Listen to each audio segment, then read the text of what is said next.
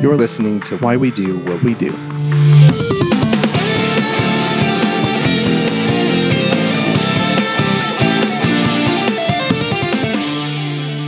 All right, welcome to Why We Do What We Do. I'll be your host, Abraham. And I'm Shane. And today we are talking about something that maybe seems kind of mundane and sort of day-to-day-ish, but is actually, it's kind of weird, right? Yeah, it's very strange. Like, when you really think about it, it's a very strange thing that we do as human beings. Yeah, there's a couple strange traditions that even though it's so common, that we don't really give it a lot of thought. And this is one of those where everybody sort of does it. But then you think about why? What purpose really does this serve? How did this ever get sort of selected for culturally or otherwise? And I don't remember exactly why it occurred to me, but I remember just thinking like, man, this is kind of a weird thing that we do. I wonder, like, we should really dig into this and explore it. And I've heard some theories that we'll discuss today that people have proposed as the reason that would do this. And I don't even know if we've said what we're talking about. Have we said it yet? I don't think we have yet. Oh, well, PSA, everybody. We are going to be doing a little bit of talking about sex things. Mm-hmm. This is in line with sort of a suite of topics that we have done and will be doing very soon. And actually, just right after we recorded our last one, I think, the last one I think was on masturbation. And now we're talking about kissing. And we have more sort of in that line. So this was completely coincidental, was not planned that way, but they kind of all hang together thematically, I guess, in a way. But yeah, talking about kissing. Yeah, there's a through line over our next couple episodes, so that's kind of fun. Yeah. You know, as you were saying that, I was thinking we could call this episode Why We Smooch, Why We Smooch. There you go. So, I just think of, like, there's just so many funny words that have to do with kissing, right? Like, smooching is just a funny word. Like, when you say it too, it feels funny in your mouth. So I agree. And I also realized I didn't prepare for a lot of sort of pop culture references to the idea of kissing, but we should try and pepper them through this discussion as we go through it. yeah. And so the question we're asking is, why do we do this strange thing we call kissing? And I mean, Shane and I kiss because we're friends. That's what friends do. That's what friends do. But where did this tradition come from? And what is it? Let's start with defining it a little bit. You know, I think for most of us who do kiss, or maybe have witnessed a kiss, we probably know what it is. But essentially, for the purposes of this episode, a kiss is pressing one's lips to another person or to objects, like kissing the Blarney Stone. Wow, I was going to bring that up. That was a deep cut. Nice job. It's one of those things we're linked inexplicably. That's right. Just across the distances, we found each other. It's because we kiss as friends. That's right. I mean, who wouldn't? Yeah, that's what I'm saying.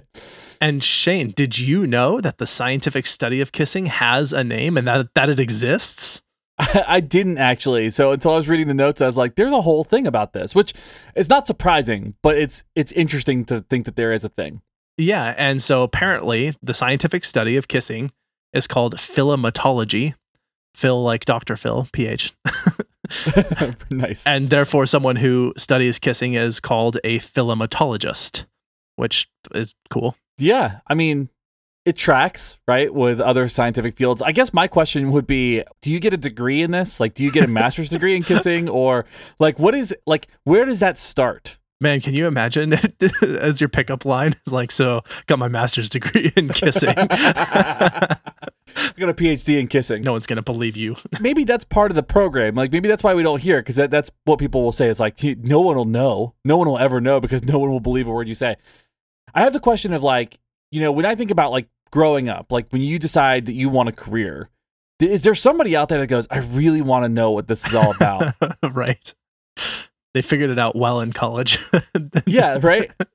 But like, you could be like, I'm changing my major. And then, you know, they find this whole, I mean, are there degree programs? Are there seminal works? Like, are there books out there that are dedicated to kissing? Like, you know, when we have the science of organisms, you know, or like the behavior of organisms and all that stuff, like we have all these books, but is there like a kissing repository, right, of like seminal works? I mean, it seems like there has to be something if there's a scientific study of it. There's got to be. I wonder though, I'm trying to think, like, is this an elective at like Harvard, or is there like a major program in a college? It just occurred to me of doing like online school where you're studying kissing. I think that's just called porn. Right. Yeah. I mean, there's plenty of case studies, I guess, but maybe some good exemplars and bad exemplars. So obviously, because we're going to get into the topic, it's an important topic when we start understanding human behavior. So, Right. we're kind of like making jokes about this, but the truth is like there's some benefit to this. There's some good stuff that goes along with this, we think. I suppose it probably wouldn't sound super weird if you're like, oh, I'm a philematologist and I study osculating, which is the scientific name of kissing. So people are gonna be like, wow, that sounds really cool and official. That's like people who study chewing would be, they study mastication. Yeah, that's true. It's a good point. So, is that something that people study? well, speech pathologists definitely, some of them that's a good study point.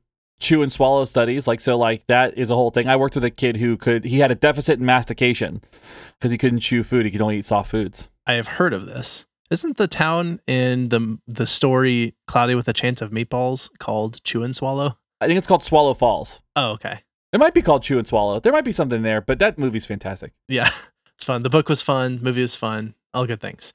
Anyway, so osculating, actually, where I found that this shows up the most, interestingly, is in geometry, and it really is used to describe the point at which two curved surfaces sort of touch, and it's because they think of it as sort of kissing. And so if you were to think about with a smooth surface, you don't have any flat edges, and therefore the point at which it touches is going to be just one point. And so that's, I think, why they call it osculating or something of, maybe it's called osculation at that point. I don't know. Yeah, that's interesting. One of the big questions that I ran into that did occur to me, but also showed up a lot in doing the research for this, is people ask, is kissing something that we do instinctually, or is it a learned behavior? I was a little surprised by this question just because it seems too complicated to be like a reflex that's totally instinctual, Right. We don't do a lot of super complicated things that are completely unlearned. I guess when you start looking at it from the social piece, there is like a social aspect to this, right? It does require other people, and it does require there are different forms, and there's a lot of variation with it. So there's probably a piece that has like a probably naturally occurring components related to it, but there's also this idea of like there's so many variations across the species that we couldn't call it solely instinctual. And I think that's kind of a fun way to look at this. Is like it is really nature and nurture together. Yeah, and one place that people point to give an example of why this looks like it's maybe quote unquote instinctual or natural is the fact that animals do similar behaviors. And people have obviously observed this in a lot of their pets and other things. But for example, they'll rub their noses together. A common one is they'll lick each other. They'll do this nuzzling thing. Apparently, elephants put their trunks inside one another's mouths. If you Google it, it's actually not as weird as it sounds. It kind of is cute because they sort of wrap their trunks around each other, and it's kind of cute looking. Yeah. And then, of course, there are animals that press their lips together, such as, for example, bonobos is a common one that's pointed to. And have you seen those bonobos pucker up? They can get it. Yeah. I was thinking about the elephants putting the trunk in each other's mouths, and like for me, and my gag reflex is so bad that even if it like crossed the threshold of my teeth, I would start gagging right then. So like there's no way. If that was something that humans did, I would never survive. Put our noses in each other's mouths. Yeah, I'd be like, I would immediately like that's it. Like I can't do it. So I gag at like pumpkin innards. So Wow. I couldn't imagine that. Yeah. So with bonobos in particular, in observations of bonobos, they've found that kissing can occur to help form social bonds, to help repair damaged relationships, or to improve relationships, to comfort one another, or just because. There might be no obvious reason that can be observed in that observation period. So there's a lot of different reasons why they might be doing this. Yeah, and I think a lot of the things that they even said as far as it forming social bonds and whatnot, that doesn't seem particularly obvious to me. I think they observed this kissing behavior and then said, this looks like this is what they're doing, and then simply decided that that was the case. And that's fine. But they do seem to do it for a lot of different reasons, which I think is the important factor here, is that it's not just romantic, it's not just self-stimulatory, it's not even necessarily practical all the time. There seem to be a lot of various reasons, which is kind of interesting. I was interested in trying to learn what, if anything, we could discern about the timeline of the history of kissing and see, was there a point at which humans discovered they like pressing mouths to one another? Yeah. And it's fairly murky. Obviously, we can only go back about as far as any kind of recorded data goes. And that's seems to actually be about as far back as we have, at least in terms of written text. But I've also saw some sources that alluded to images that looked like potentially kissing, although it wasn't 100% sure that that's what was going on. So we'll just talk through the history of this a bit. What we've kind of found is basically throughout all of human history. So we have some first evidence found in some written records roughly about 3,500 years ago. So we've got a pretty good history of kissing from that period of time moving forward. There's a pretty good record now of people kissing. You see that kind of on social media and stuff. So there's a pretty good standard record of that. But 3,500 years ago, we were still seeing that. And what some historians believe is that the Greeks had learned it from the Indian Kama Sutra. So it's kind of derived from that. And even before that, I saw the suggestion that there was kissing among the ranks of Persians within the army, and that the kind of kiss depended on the rank, or like the rank of one person to another depended on where they kissed them. And so, for example, and this is not the Persians, but in Rome, depending on one's rank, they were only allowed to kiss the Roman emperor in certain places on his body, with the highest ranks being able to kiss him on his cheek and the lowest ranks kissing his feet. So I was wondering, where do middle rank people kiss? I feel like that would be a really tough, that. I guess that would be maybe incentive to move up ranks. Yeah, say what's halfway between your cheeks and your feet. It's like, nope, I do not want to be a 1-star general. Move me up. Yeah, or move me down. Move me down. Don't leave me there. Yeah. Just not in the middle, please. There's not a lot of retention rate in that at that rank. Yeah, I'll take a knee or an elbow or maybe a belly button, but yeah, let's not hang out in the middle. Well, think about that for a second. Could you imagine being at the rank where you're kissing the belly button? And what if there's a specific type of kissing at that rank? What if it's raspberries? What if it's not a kiss? You're you just survived this major Greco-Roman war. You've come back and then you have to give the emperor a raspberry. This sounds like such a good skit. I'm trying to imagine this on Gladiator. He's like, "You have become a lieutenant. You may now raspberry my belly." And then imagine him going "Are you not entertained? Are you not sufficiently raspberried? You've been raspberried. How are you not entertained?" So another thing that I found that was really interesting, I thought, is, have you heard the term "sealed with a kiss"? I have heard that, yeah. So apparently this was actually a legally binding thing where people who were illiterate, they would just put an X where they were supposed to sign, and then they would kiss the X to prove their sincerity. And so that's where the term "sealed with a kiss" came from.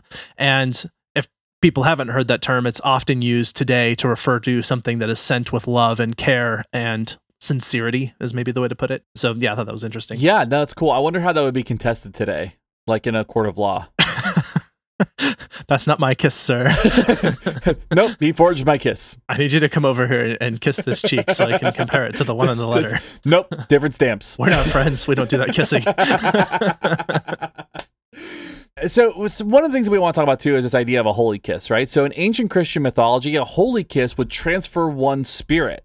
So it wasn't just about legal doctrine. It was a transference of the Holy Spirit. Yeah, I found a whole thing about the history of this in the Catholic tradition, I believe is where part of this existed. And they went from kissing either each other or maybe people that were part of the church to, I'm wondering if they got sick or if people were getting too grossed out by that. And instead they started then kissing a piece of wood that was supposed to be symbolic. And then I think they just did a kiss on their hand. And then I think that because then they were sharing a piece of wood. So that was a problem. And then I think that they just did a kiss on their own hand. And then I think the church was just no, kissing bad, out. And I think it just went away. But it was this whole thing that went on. That there's probably a deep rabbit hole to go down on that. That would be interesting. Yeah, I mean, you kind of see that here with this idea of romantic kissing that seemed to disappear, right? That's a good point. That's a good segue, yeah. The records of it, for whatever reason, there were not a lot of people talking about kissing or describing kissing a few hundred years after the fall of the Roman Empire. Truly the Dark Ages. Yeah, maybe that's what it was. Well, I don't know, because maybe it was a good thing that people weren't kissing around then because, the whole plague thing was probably a problem. I don't know if those are on the same time, but that would definitely be a problem. I've never been much of a historian. That's why I dropped out of my history classes. Fair enough. Yeah. Well, Rome died and romance died with it. And, and here we are. We finally found it. Now we've got Tinder. That's problem solved. That's right. Romance was dead until Tinder. Thank God for Tinder. So the big question then is, why do we do this thing? We've sort of talked about the history a little bit, and there isn't a straightforward answer. And for anyone who listened to our 3-year anniversary episode, which, hurrah.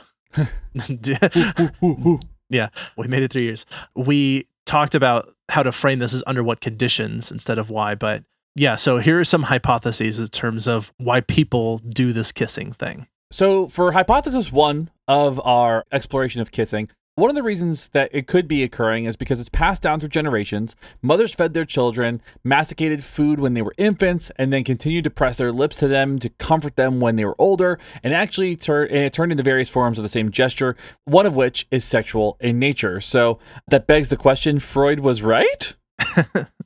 That seems to be what that would suggest. However, there are some things about this to consider that maybe make that hypothesis less strong. The fact that that kissing is in fact a cultural thing, and that the specific form that we think of as kissing is also uniquely taught inside of a specific culture so that it can look different, and therefore the versions of it are not going to be necessarily similar. And you might even look at that and argue, well, they're still doing something that's like kissing, so therefore it is part of this tradition of feeding one's infants. However, there are some cultures today that still actually practice this kiss feeding thing, but they don't simultaneously engage in like social romantic kissing. So that hypothesis starts to fall apart a little bit with both of those facts. Plus, apparently, not every culture in the world has a form of romantic kissing at all. Most of them do. So there was a survey that found that 90% of cultures in the world do have like a kissing thing. But the reverse of that, of course, is that means that 10% of them don't. Right. There's actually a 2015 study that found that only 45% of North American cultures kiss romantically, which, what? Yeah. But also, that explains Mike Pence. How he got elected? I mean, I think it just explains him as a person. Okay. I didn't look too deep into this study, so I don't know how they defined romantically, because that seems like a ridiculously high number of people who then don't kiss romantically. Like, what are your other options? Is it kiss aggressively? And I guess maybe that just goes back to the idea of like maybe the definition or the experience or whatever that looks like. I mean, there's just a lot to unpack within that particular statistic. And I suppose there's, of course, as you were mentioning with Mike Pence, there's no kissing at all. That's what I'm saying. Separate beds. Right. Yeah. Let's push the twin beds together. Oh boy. That's our political bent for the day. Yeah. Who else we can throw under the asexual bus, I suppose? Yeah, I'm sure that there's somebody out there. Actually, to that point, I suppose it is fair to point out that there are people who consider themselves asexual who don't do kissing at all, and we don't want to criticize them or ostracize them for not engaging in this cultural practice, which again is a pretty weird thing that we do. Yeah. I mean, kissing in itself is weird. So if you're not kissing, that makes sense because kissing is strange. And that 45% seems like a lot, given that we do know that there are probably populations that don't, as far as like maybe ability. You know, like I think of like some of the individuals that I work with in a special needs population that definitely do not engage with that. But also people who identify as asexual won't, and that's perfectly okay. We're not trying to shame anybody into kissing somebody. Like, we hope that's not coming across like that. Maybe they also surveyed a whole bunch of like really young kids, and they're like, no, I don't kiss romantically. Mm-hmm. And then they're like, only 45% of people do. Or people who are like super literal, like, I don't kiss romantically. I don't even know who they are. Exactly. Who's that romantically person? Romantically who? I don't want any part of that. All right, so that was hypothesis 1. Yeah, this whole thing of it sort of passed on with the food masticating thing, and it is just sort of passed down from that. But hypothesis 2. Yes, mate selection. So within this one, we unconsciously choose pheromones with genetic and immunity different from our own. So we try to pick partners based on what's going to benefit the species. Yeah, and there was this other study that informs this, which was that you've probably heard about this one. And again, I didn't go on a deep dive on this. It was mentioned in a lot of the things that I was reading. But the whole idea was that they would give women these like shirts or something worn by men. And what they found was that women tend to prefer the smell of shirts that had a genetic, I'm trying to make sure I said this correctly. It was like, it implied that their immune system was complementary to theirs, which meant that it was different and supplemented the parts of their immune system that they didn't have, implying that they would be a good match genetically to like maximize their offspring or something. And so that's sort of the idea potentially is that we unconsciously prefer kissing people who are a better match for us. Although there are certainly some people who like kissing people who don't like kissing them back. So I'm not sure how that one works. And I think that also means that we do a lot to mask and change the smell of our breaths, and that ultimately breath mints are responsible for the downfall of mankind by allowing those with poor genetic traits to trick the senses of their mates until allowing them to reproduce. Oh, double mint! Listerine! What have you done? No! Listerine is our Skynet. Jeez. So then there's hypothesis 3, right? It just feels good, okay? So our lips and tongues are, neurologically speaking, one of the more sensitive parts of our body. So stimulation feels good, and we seek it out. Another part of our body, absolutely packed with neurons for sensation, is our genitals. So it kind of all makes sense as far as just a very simple explanation for why this might occur. Yeah, have you seen that like image of the homunculus that sort of represents a person, what they look like, if the amount of sensitive neurons packed into their part of the body was like represented proportionally? No, I've never seen that. Okay, there's this weird cartoon image. I might try and find it and put it in the show notes, but essentially like it's a person, but the parts of that person's body are scaled to size based on how many sensitive neurons are in that part of the body. So the lips is just gigantic on this person, and then so are their genitals are just huge. And they've got these really big hands as well, but then their back and their chest are all really small because we don't have that many neurons packed into our torso. Interesting stuff. Yeah, and actually, I mean, this one obviously pretty straightforward, and I think I can certainly get on board with at least one of the reasons that we do kissing is because it feels good. Yeah. Unless there's the whole aggressive kissing thing we talked about, probably doesn't. Right, which kind of maybe bleeds into hypothesis 4 a little bit. Yeah, which is the idea that it's sort of like a form of grooming, sort of social grooming, and not like grooming you for a job position or grooming your pet, but grooming like, just taking care of someone, sort of, people like to braid each other's hair and give each other massages and just be touching and that sort of thing. That kissing is sort of like that. It's that, and this is related to that idea of social bond, or like, what's the thing that the monkeys do where they like pick like fleas off of each other or something, or ticks? I forget exactly what that's called, but I know what you're talking about. Yeah. It's called nitpicking. Just kidding. It might actually be. I don't know. It might be. But yeah, the whole idea that it's just like a form of that grooming. Yeah, and then there's hypothesis 5, which is that it's a replacement for penetrating intercourse. And this is actually particularly relevant for youth or people beginning in relationships. We know some of the studies on abstinence training and all that aren't really super effective, but it is something that might come up and have become a replacement for maybe the situations where the social contingencies around intercourse were a little bit more rigid, and a little bit more people who would engage in premarital intercourse were chastised a little bit more. So that might be kind of a place where it started to kind of maybe pick up in the zeitgeist of human behavior. Yeah, relatively low stakes way of smashing your body into someone else's body and vice versa. Yeah. I mean, you're just putting someone's tongue in your mouth and putting your tongue in their mouth. It's not that weird. Yeah, it doesn't sound weird at all when you say it like that. Or just pressing your food holes together, as they say in The Good Place. Either this episode's going to bring down the entire podcast, or it's just going to ruin kissing for humanity. Some people might really enjoy it and want to kiss even more. Yeah, I mean, it's fine. Everybody's got their thing. I'm not trying to ruin it for you, but, I'm sorry if I did. Our thing is, let's bring reality to the forefront. That's what we're trying to do. We're just realists. So there are different types of kissing, especially across different cultures, but wherever you look, people use it in different ways. And so kissing is used to demonstrate affection, as we have described. Kissing can also be used to demonstrate respect, which I mentioned with the like kissing the emperor sort of thing. It can also be used to represent friendship, and oftentimes can be used to represent peace. So I could live in a world where we all go around kissing each other for peace. I think I would tolerate that for sure. Although I guess in the height of the COVID-19, we should not be promoting promiscuous kissing at all. Yeah, maybe we should have started the episode with, hey, right now, probably don't kiss as many people as you can. Yeah, really stick to the one or two. Yeah, eliminate it where you can right now. That's right. If all else fails, go back to kissing that wooden stick. Your own wooden stick. Don't kiss somebody else's wooden stick. Yeah, get your own. Let's kind of get into this a little bit more as far as like what it actually is. And so when we talk about romantic kissing, there's not really a right way to do it. It's simply partner preference. And I think that's going to be really important as we start talking about kissing and just sexual health in general. It's really about preference and partner preference.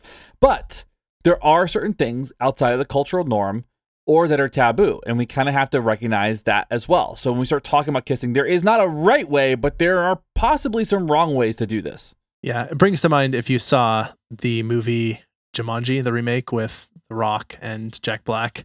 There's a scene in which they're supposed to be essentially the avatars of these teenage kids. And so these two sort of geeky characters who obviously don't have a lot of history with any kind of romance try and kiss each other, where The Rock, and I forget the actress's name, but it's super ridiculous. They don't know how to kiss, and they're like, it's great that I'm making faces on a podcast where no one can see me, but their tongues are all out of their faces and it looks ridiculous. And anyway, let's get into some of the recommendations. Healthline recommends being prepared, which is to say specifically that your lips are not dry. I don't know if you ever kissed a piece of crinkly paper, but it's not super great. And when it feels like what's a good example? I'm trying to think of like a food that you might put your lips to and it's like really dry when it's not supposed to be. Phyllo bread? Oh, I would love to kiss some phyllo bread. I would absolutely do that. like roti, maybe? Okay. Or it's like dry and flaky? Okay. Yeah, I can see what you're saying there. A croissant. A croissant. A croissant. I would also kiss a croissant. I'm thinking of when it's not supposed to be dry, but that's okay. Oh, okay. The other recommendation is that making sure your breath smells good. As I said, we want to keep those inferior genes going. Just totally kidding, by the way. I don't believe there are inferior genes. That soundbite is going to be a problem. Yeah. Everyone thinks I'm a eugenics person now. Real big on eugenics, this guy. Just kidding. All right. Yeah. So there is a right time and a right place for this, right? So consent, right? Probably not when you're busy, probably not at work, probably not in a crowded space that can be a little bit uncomfortable. I mean, you can do it, but it's a little bit uncomfortable. Maybe a stressful area, like maybe not like in the middle of a house fire. Don't kiss somebody. Like this seems like the right time and place. The house is burning down around us. Yeah. We need to get our social security cards. Nope. I need to kiss you. So they also give sort of a task analysis, if you will, of how to do this. And they sort of start with plan, ask, and then begin. And so the plan is begin with something light, a very light peck, a kiss on the hand. Start small, essentially. So you want to prepare the kissing event for happening. And you want to ask, right? So again, you want to have consent or use body language in a way that can make it clear what you want. But again, I would really stress this idea of gaining consent and being very explicit about that. Yeah, and actually, let's put that in sequence before doing any action. So yeah, there's consent, then there's the like taking some kind of action once you have consent. And then the recommended begin is, or steps, I guess, are you want to be obviously close. You need your mouth to be able to touch them and their mouth probably if you're going to do this. So leaning in, start gentle. You're not trying to break their teeth, and keep your mouth relatively relaxed, although try not to drool. Yeah. And then the last part here that I have is to use your hands. A lot of people just kind of hold them up in the air, like on Talladega Nights. People don't do that. But really, don't overthink it. Go with what's comfortable. So for some people, they like to put their hand on the back of the other person's neck, on their back, on their cheek, on the back of their head, on their hips. What's comfortable for you and your partner, that's the strategy to go with. So if it's weird, stop. There's not a right way to do it. It's just preference for you, preference for your partner. Both people are happy. That's what you do. Yeah, and as you go through, one of the things that you start looking at is this idea of paying attention to the other person's body language or your partner's body language. You have to be mindful of kind of if they're starting to pull away or if, just kind of whatever goes on. There can be any number of responses in that could either lead one way or another. So just start paying attention to that person. And if you're not sure, just maybe consent is a good thing again to obtain in that moment. So slowly guide essentially how you want the kiss to go. So if you want to do closed mouth or open mouth, you want more tongue, less tongue, sort of you model the thing that you want. And if you're not getting reciprocation, then ease back. Try and both do what you want to have happen and provide the experience that your kissing partner wants to have happen. You might consider taking breaks, right? A 3-hour marathon of straight kissing might be a little bit chafing. So might consider take breaks. You might also consider making eye contact, maybe not while in the middle of kissing, but like maybe if you take those quick breaks, you can kind of maybe open your eyes and make contact and stuff like that too. And then get feedback from your partner, like see how they felt, see if they were okay, see if they wanted something different or if they preferred something that happened. And that's a good way to kind of enhance that experience a little bit. And let them know how it went for you. You're like, that part where you were licking inside my nose, I didn't really like that. Let's not do that again. Yeah, please don't bite my tongue anymore. I want to keep my tongue intact. I have the affliction of having a very small tongue. I feel like that maybe has been an advantage for me kissing. I don't know. That's probably kept you safe, right? Like you haven't had to worry about having it bitten out. Yeah, or maybe it was bitten out and that's why it's so small. I don't know. I don't know. I mean, I tell my daughter she was born with a tail to see if she carries on that story or if she ever will believe it. She's 14 now, so maybe you were born with half a tongue and nobody told you. Yeah, that could very well be. It's pretty little, micro tongue. So, but I can use it just fine. Thank you. Don't assume. Not that you asked. I decided to defend myself anyway. Yeah, you offered that information because you have a silver tongue because you are a podcast host. Yeah. That's where that was going. I'm good. Small but powerful. God, I feel like I'm really setting myself up for failure here. Let's just stop talking about my tiny tongue and move on. Let's talk about allergies. Let's talk about allergies. Are you allergic to things, Shane? I am not, that I know of. I mean, I think all humans are allergic to stuff, right? Isn't that why food is spicy? Because like it's technically an allergic reaction. I actually thought that food was spicy because it was a defensive trait evolved by plants to stop predators from eating them. And humans are just weird and we prefer things that are bitter and spicy, even though we shouldn't. Right. But I thought for some reason, like, I guess like maybe the reaction is similar to an allergic reaction or a type of allergic reaction, the way that your mouth or sensors respond. I don't know.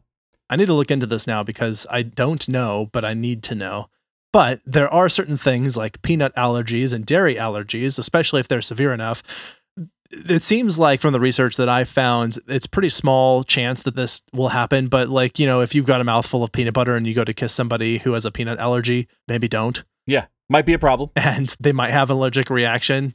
If you were just licking your cat and you go to kiss someone who has a cat allergy, maybe stop licking your cat. Maybe don't lick your cat anyway. I had a friend who was allergic to cats and would rub his face in cats. And I was like, that doesn't make any sense. What are you doing? Why would you do that? Yeah. That's actually part of why I joined the podcast because I was trying to figure out why he did what he did.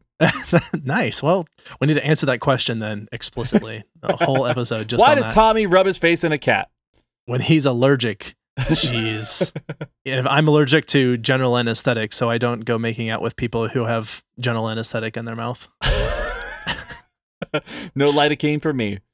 Exactly. I also found a Times Union blog which talked about some of the other characteristics of kissing. So we have gone through the how-tos and the warnings about allergies and the history a little bit and talked about religion and some of the hypotheses for why we do it. And now we get to the biology piece, which is the most interesting. Yeah. So, according to a Times Union blog, one thing that we do talk about with kissing is that it burns 26 calories per minute. So, that's not a ton, but it's enough to move the needle a little bit, right? Probably more than just binge watching Netflix. Yeah, for the most part, I would say. Yeah, which burns negative 26 calories per minute. Yeah. Yeah, it gains calories. Okay, there's a study that I found that showed that there are greater than 277 colonies of bacteria that are exchanged. And what that equates to is about 80 million bacteria that are exchanged for every 10 seconds that you're kissing. Although I do feel like at some point you're going to run out of bacteria to exchange. And so I did look fairly deep into this study. This study came out in 2014 and I was looking for follow-up research and I actually didn't see any that explicitly replicated their findings. And they only used 21 people. And what they did is they put yogurt in one person's mouth and then looked for the presence of the yogurt bacteria in the person's mouth that they were kissing. And that was how they got their samples. And I think that's, that's fairly clever to be like, we definitely know which bacteria are here and not before and afterwards.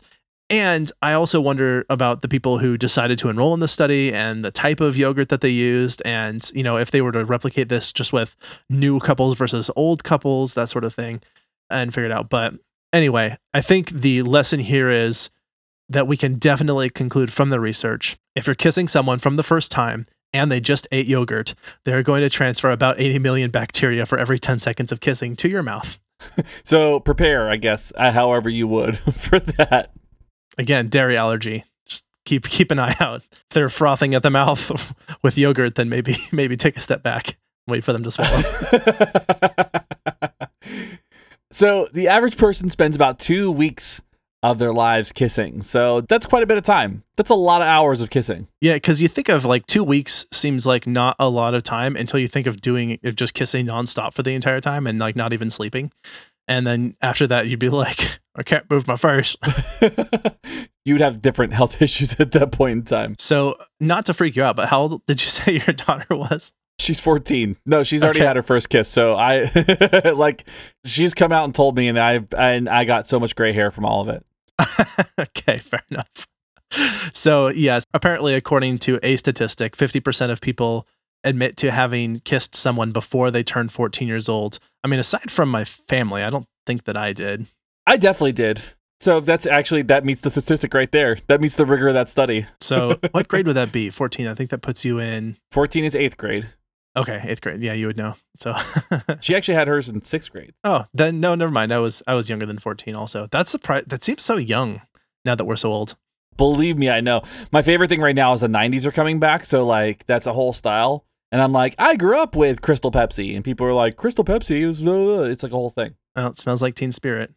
Yeah, my daughter told me, I wish I grew up with Nirvana. And I was like, what?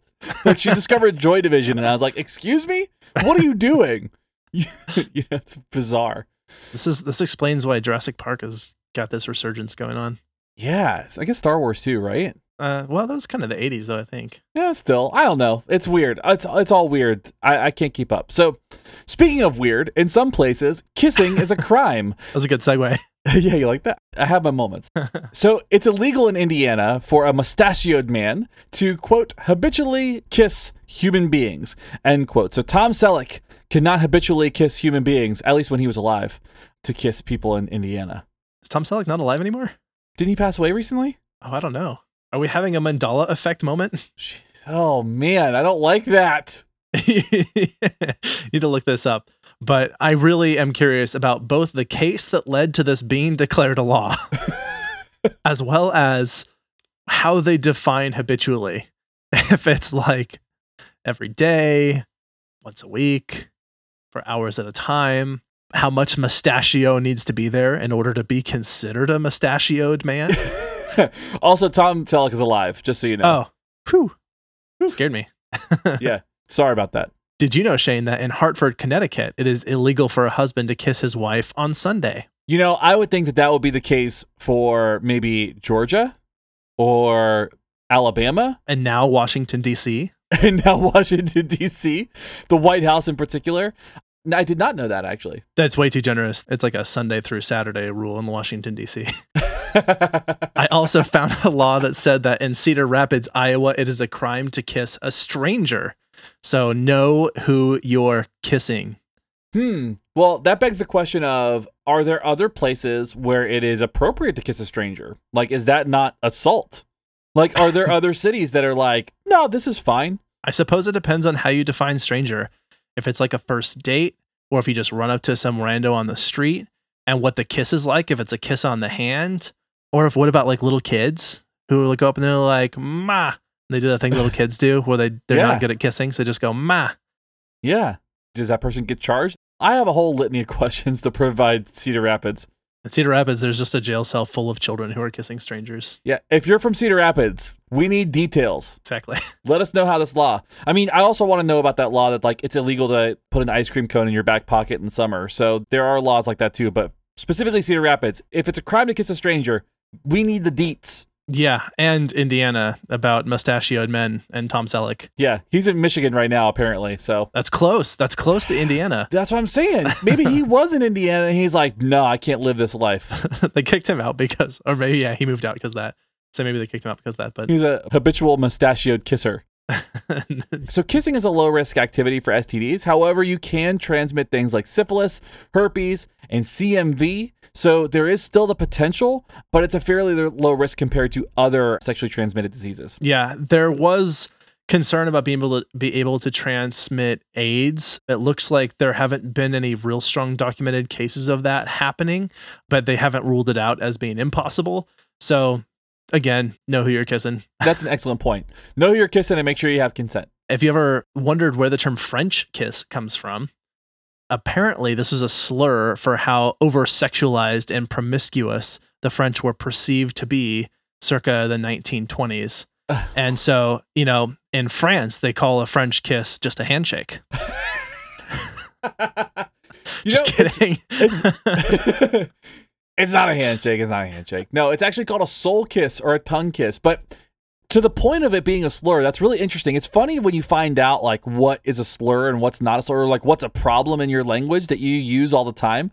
Like it's funny that like French kiss was like kind of a stereotype. Yeah, this was completely a super conservative, socially conservative position on like, let's belittle other cultures that differ from ours and how they practice. And also, this not fair because there's not actually any, like French weren't even doing anything to suggest that this was uniquely French in any way.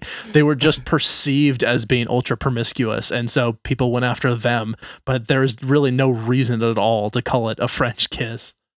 Right. Could you imagine like when it came to the French government, like how they responded to that? They're like, oh, come on. That was a really bad French accent, by the way. If a kiss with tongue is a French kiss, then pulling a gun on a stranger is an American handshake. Oh, hot takes with Dr. Abraham.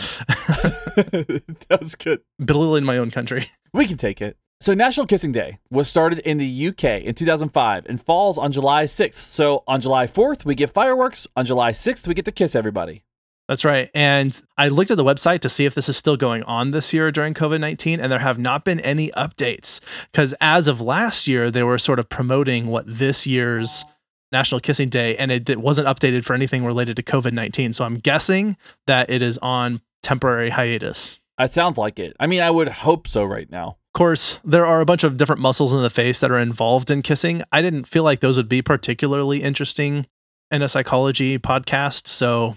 And they all have super scientific names, and just know that there are a bunch of muscles that move your lips around. If you hadn't figured that out by the fact that you could move your lips around, those are there and those are involved in kissing. But thinking neurologically, there are major chemicals and hormones going on in our brain. Primarily, you see a surge of things like dopamine, serotonin, oxytocin, and endorphins occurring when kissing happens, which speaks to the sort of social bond thing we mentioned. Yeah, for sure. And so one thing we always like to try to do too is tie it back to kind of maybe some of the behavioral aspects that might be related to kissing or to the topic that we're covering in particular. And so let's go ahead and dig into what might be behaviorally occurring as within this kissing realm, or like, why do we kiss behaviorally? Yeah, and we spoke a bit to this idea of it being sort of a sexual activity, and that from a behaviorist perspective falls into the category of sort of automatically reinforced or intrinsically reinforcing activity because it is useful for sexual reproduction. And so therefore is evolutionary advantageous for things that were related to sexual reproduction to feel good. Sex obviously passes genes along and has a survival advantage for the species. However, I think it is useful to point out that our genes don't really care what form of stimulation the sexual activity takes for it to feel good. So there's a lot of sexual activity that we do that doesn't necessarily result in reproduction, but it nevertheless feels good because it's all in, as far as our biology is prepared to be concerned, it is all lumped into the same category of things that are stimulating and are associated with that. Does that make sense? Yeah, I mean, basically our body is set up to make it easy to contact the consequences that are related to sexual health and well-being, like the sexual reproductivity. Like, we are designed to make it so that we continually contact that so that we have a higher chance of reproducing. Right. So there's also learning. You know, we talk about learning as a general rule for why behavior change occurs. And so kissing is not inherently part of sex, but culturally becomes part of sex, therefore takes on similarly reinforcing characteristics. So it kind of gets paired up or matched up with different sexual activities.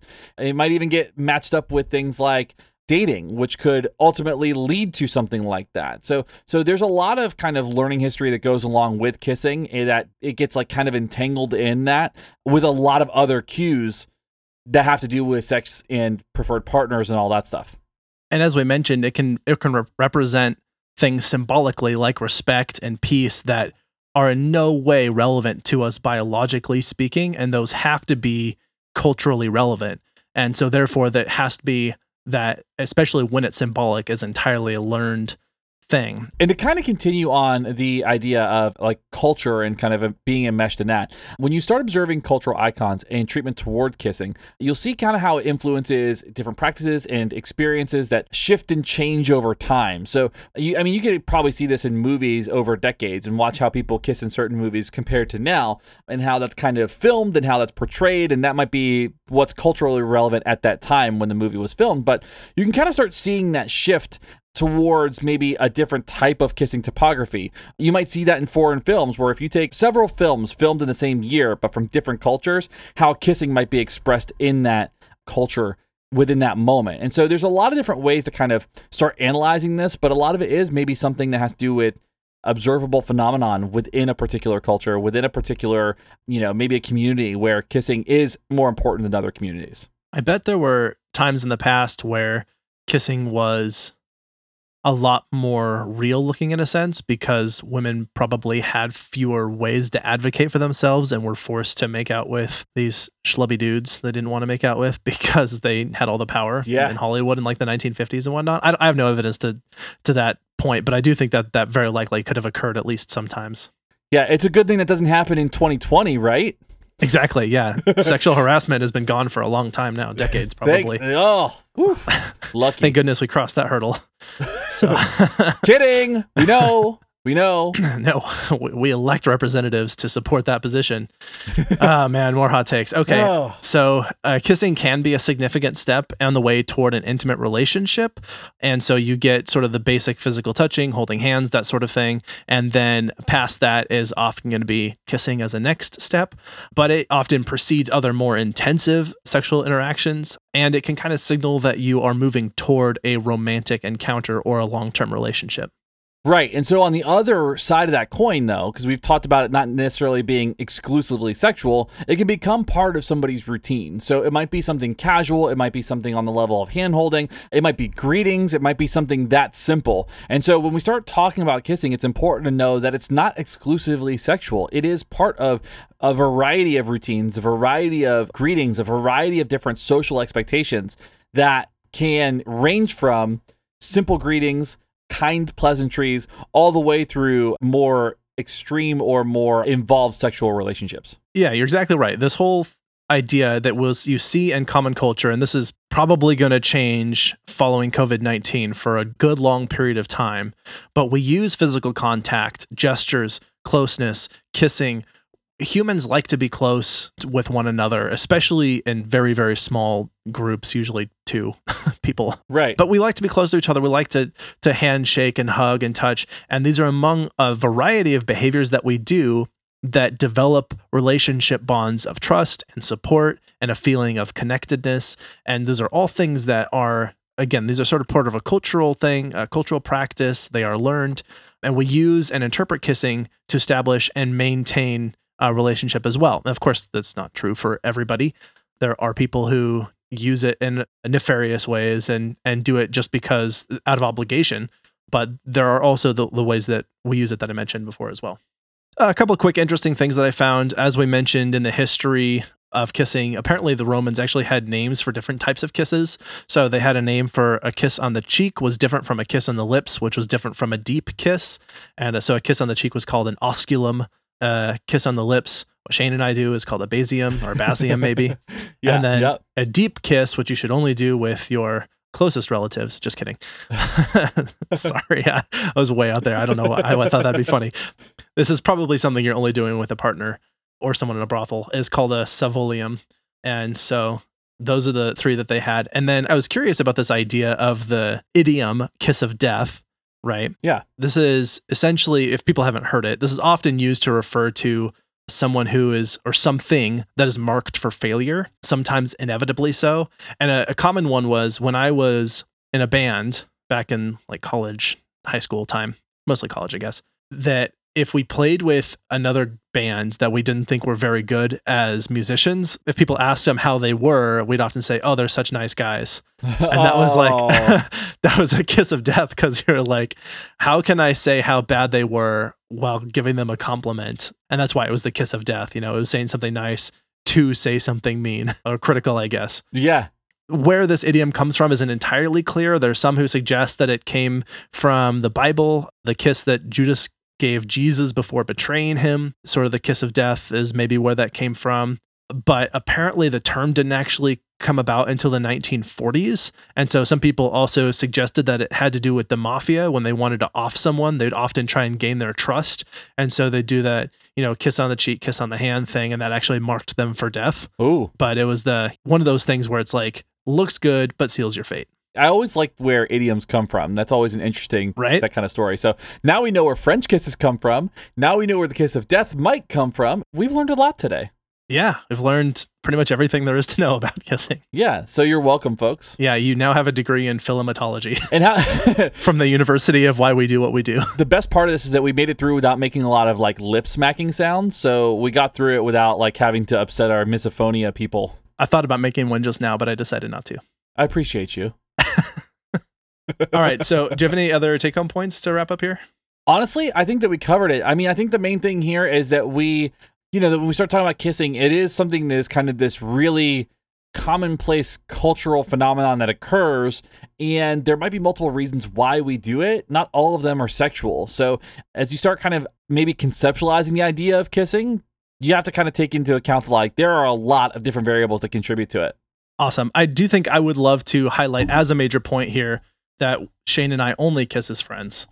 And just kidding. Take home point. I wanted to keep bringing it back. No, really, the major point here I think that's relevant is this whole idea of where it came from. This like mastication thing doesn't seem to be very well supported, and that's related to the other take home that I would love to make. That I'm going to make. So I love that I'm going to make it, which is that there is something intrinsic about it, which seems to be that we enjoy it. But pretty much everything else about it is learned, like how we do it, why we do it, when we do it, the symbolism, I should say, that is all cultural. It is all learned. It is all not something that our genes care about or can program for explicitly. I think that's a great way to end that. I think that's perfect. Do you have some things to recommend? Yes, I do. So time for recommendations? Yes, sir.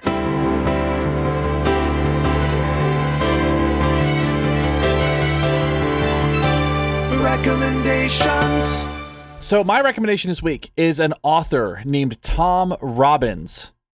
Abraham, have you ever read anything by Tom Robbins? Is he related in any way to Baskin? No, I haven't read anything by Tom Robbins.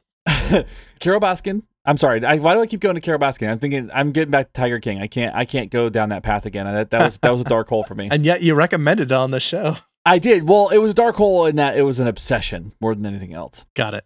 So Tom Robbins is an American author. He's got several books out. His most famous book that he's written is called Still Life with Woodpecker.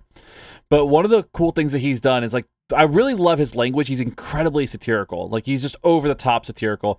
And I always recommend him. He's actually one of my top 4 authors. I actually have his name tattooed on me. Wow. Yeah, I know. I have him, Vonnegut, Bret Easton Ellis, and Charles Bukowski tattooed on me. Yeah, you definitely are a fan of snarky white guys.